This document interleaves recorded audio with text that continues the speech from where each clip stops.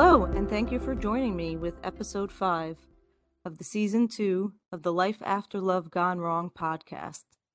My name is Sandra Fava. I'm a partner in the family law practice of Fox Rothschild. I practice in our Morristown, New Jersey office, but cover and handle matters throughout the state of New Jersey. For those of you who have been listening along to this season, you may have already heard me say this, but this season was inspired by Adele's 30 album. And today, Can I Get It? We're going to talk about what is discovery and why is it necessary.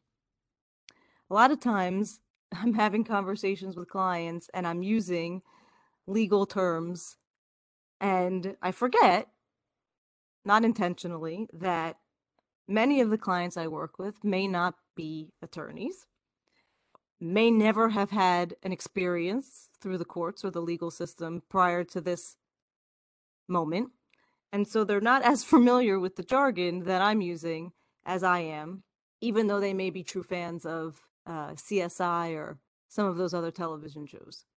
Discovery is really what it sounds like. It is the exchange of information between parties in a legal action that allows information to be shared so that there is transparency and so that there can be discovered any issue that may be applicable to the legal matter at hand. So, for me and my clients, in the matter of a marital dissolution, a divorce, a prenuptial agreement, preparing for the worst case in a marriage, a post-divorce application, whether that's a modification of child support or alimony or a college contribution case, any of those issues, discovery or the exchange of information is really important. Now, if both parties have access to the world of information that we're talking about, certainly that makes life easier. There isn't a concern about someone having an upper hand or concealing information, but sometimes that's simply not the case. And so attorneys who work in these types of matters, legal matters, will ask questions of the other party.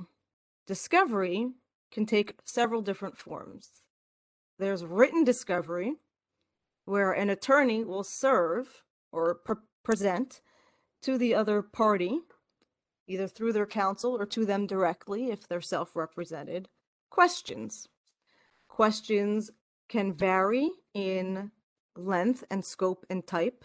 For divorce actions, they are likely to focus on the scope of the party's marriage, their income, employment, financial issues, including their assets, how they were acquired, when they were acquired, what was done with them during the course of a marriage.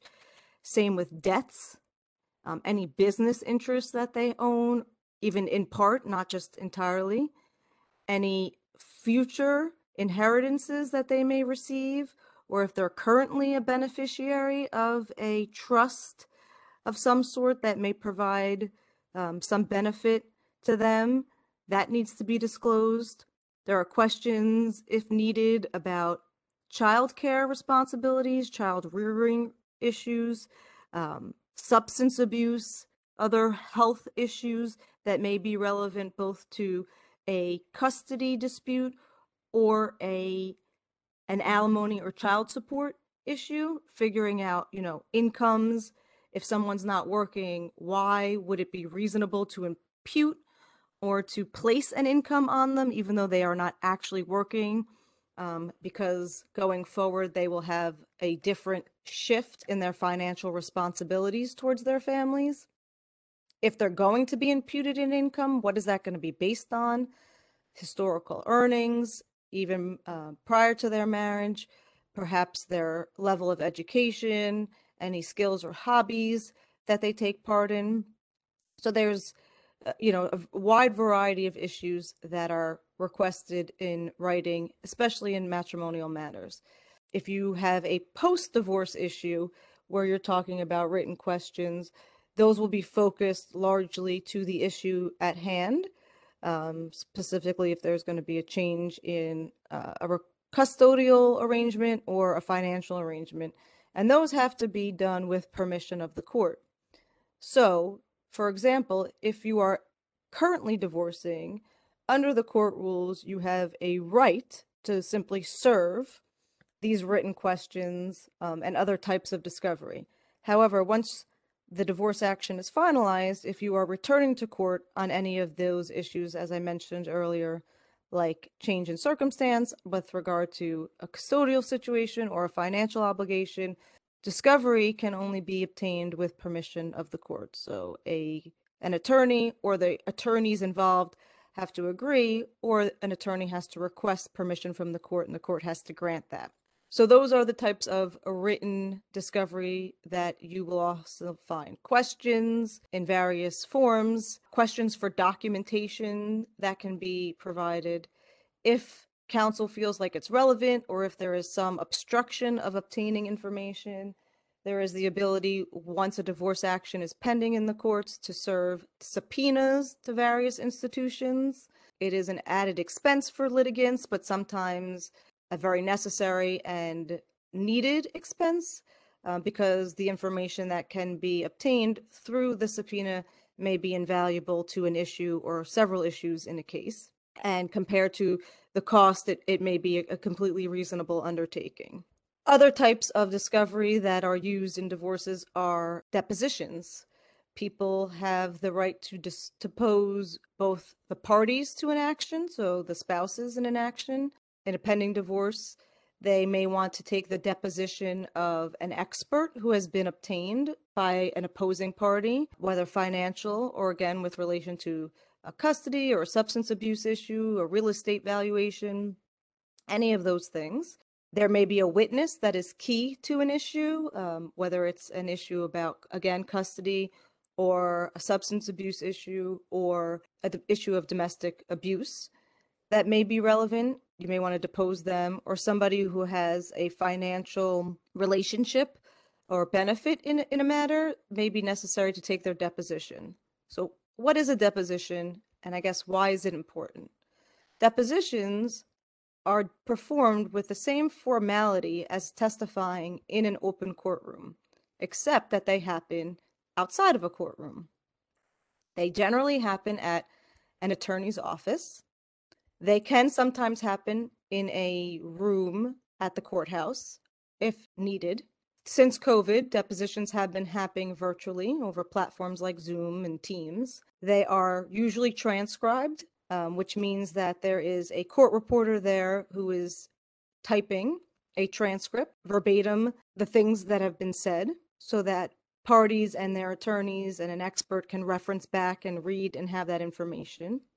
It is done under oath. So at the beginning of a deposition, parties will be sworn in, or the person testifying will be sworn in and given the explanation that this is with the same solemnity as if you were testifying before a judge.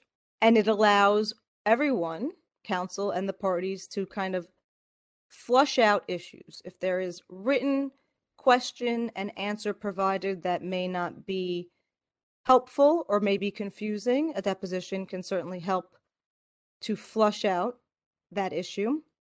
If an expert has rendered a report in which a party disagrees with, you would be able to figure out and get them on the record testifying as to why they object or disagree with that expert opinion.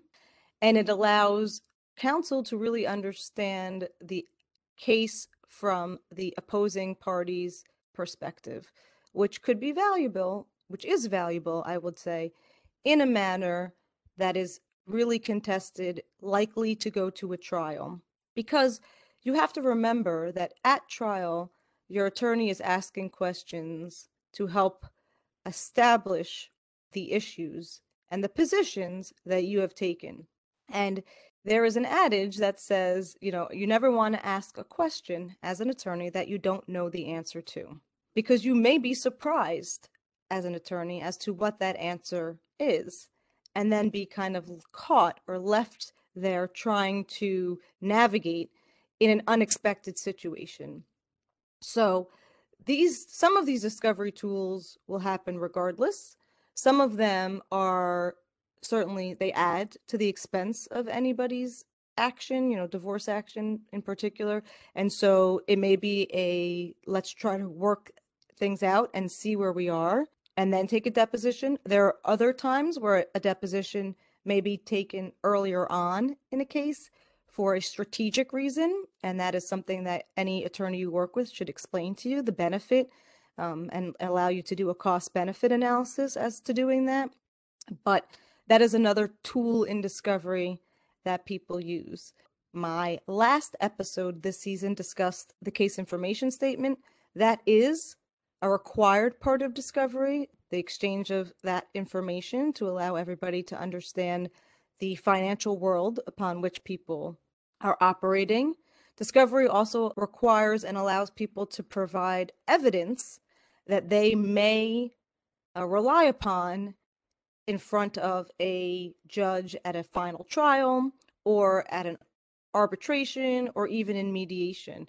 There may be a document that is very telling on a certain issue, or a recording that happened, or a photo that's really important, or a text message, or whatever it is. And if you don't provide that in advance, you could be precluded from using that evidence during a final hearing in which issues are going to be decided by a judge. So, it's important to be thorough. There is the opportunity throughout a case to update your discovery. So as new information is disclosed or revealed or discovered, that information should be provided to the other side or any expert that's involved, so that there is this open exchange of information. Does it always happen? No. There are times, especially in family court, where for one reason or another, that doesn't happen, and a judge is left to determine whether or not that piece of discovery or perhaps evidence will be allowed to be considered. But discovery, in its broad sense, and I've broken it down to a few of the pieces that are most commonly used in family courts, is really an important part of the process to get information. And especially if you are a party who does not have all of that information, right? If you have not been the person managing the finances or managing the children's schedules or doctor's appointments, it would be really important for you to know some of those nuances that are going to be relevant to final issue resolution, right? Custody, alimony, child support, allocation of the assets, allocation of debt that may exist. So discovery is a really important tool during a divorce process. And as I said earlier, if you are coming back on an issue after your divorce has been finalized, and the issue is either a modification of a custody related issue or any financial issue, discovery can happen with the permission of the court. And so it might be important, depending on how much time has passed or what the specific issues and questions are, that you have that information.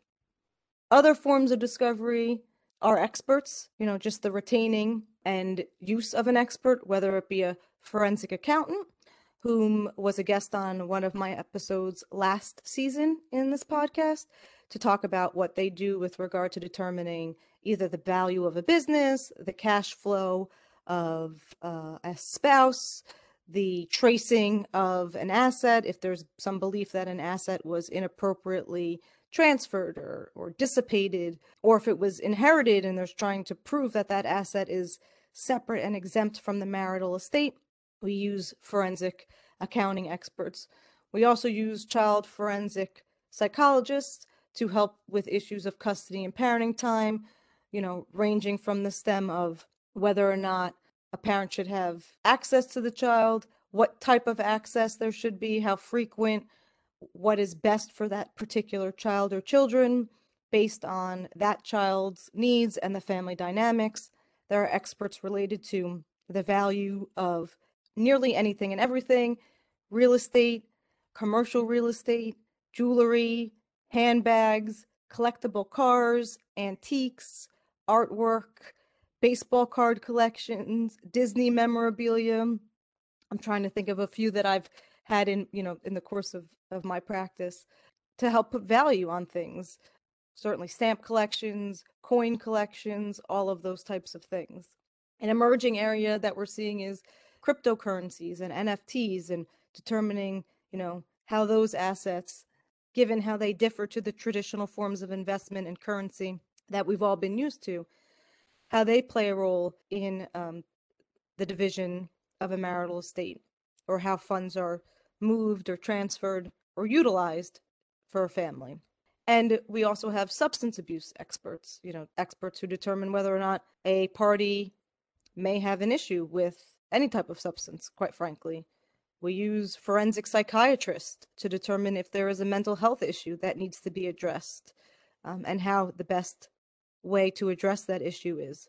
So depending on the facts of each individual case, these are some of the types of discovery that your attorney may be speaking to you about that may be necessary in proving issues in your case. And it's really important that you understand what is being asked of you and why. So if there is a misunderstanding on your behalf, you should be free and welcomed to ask those questions with the attorneys that you're working with, so that you can really understand the value and the process that you are committing to. So that's it for today's episode of the Life After Love Gone Wrong podcast. Thank you once again for joining me, and I look forward to speaking with you soon. In the meantime, you can follow me on Twitter, Divorce NJ Law, Instagram at Ask Sandra Fava, or on my Facebook business page, Sandra C. Fava. You can find my bio on the foxrothschild.com website, and I hope all of this is helpful for you. Take care.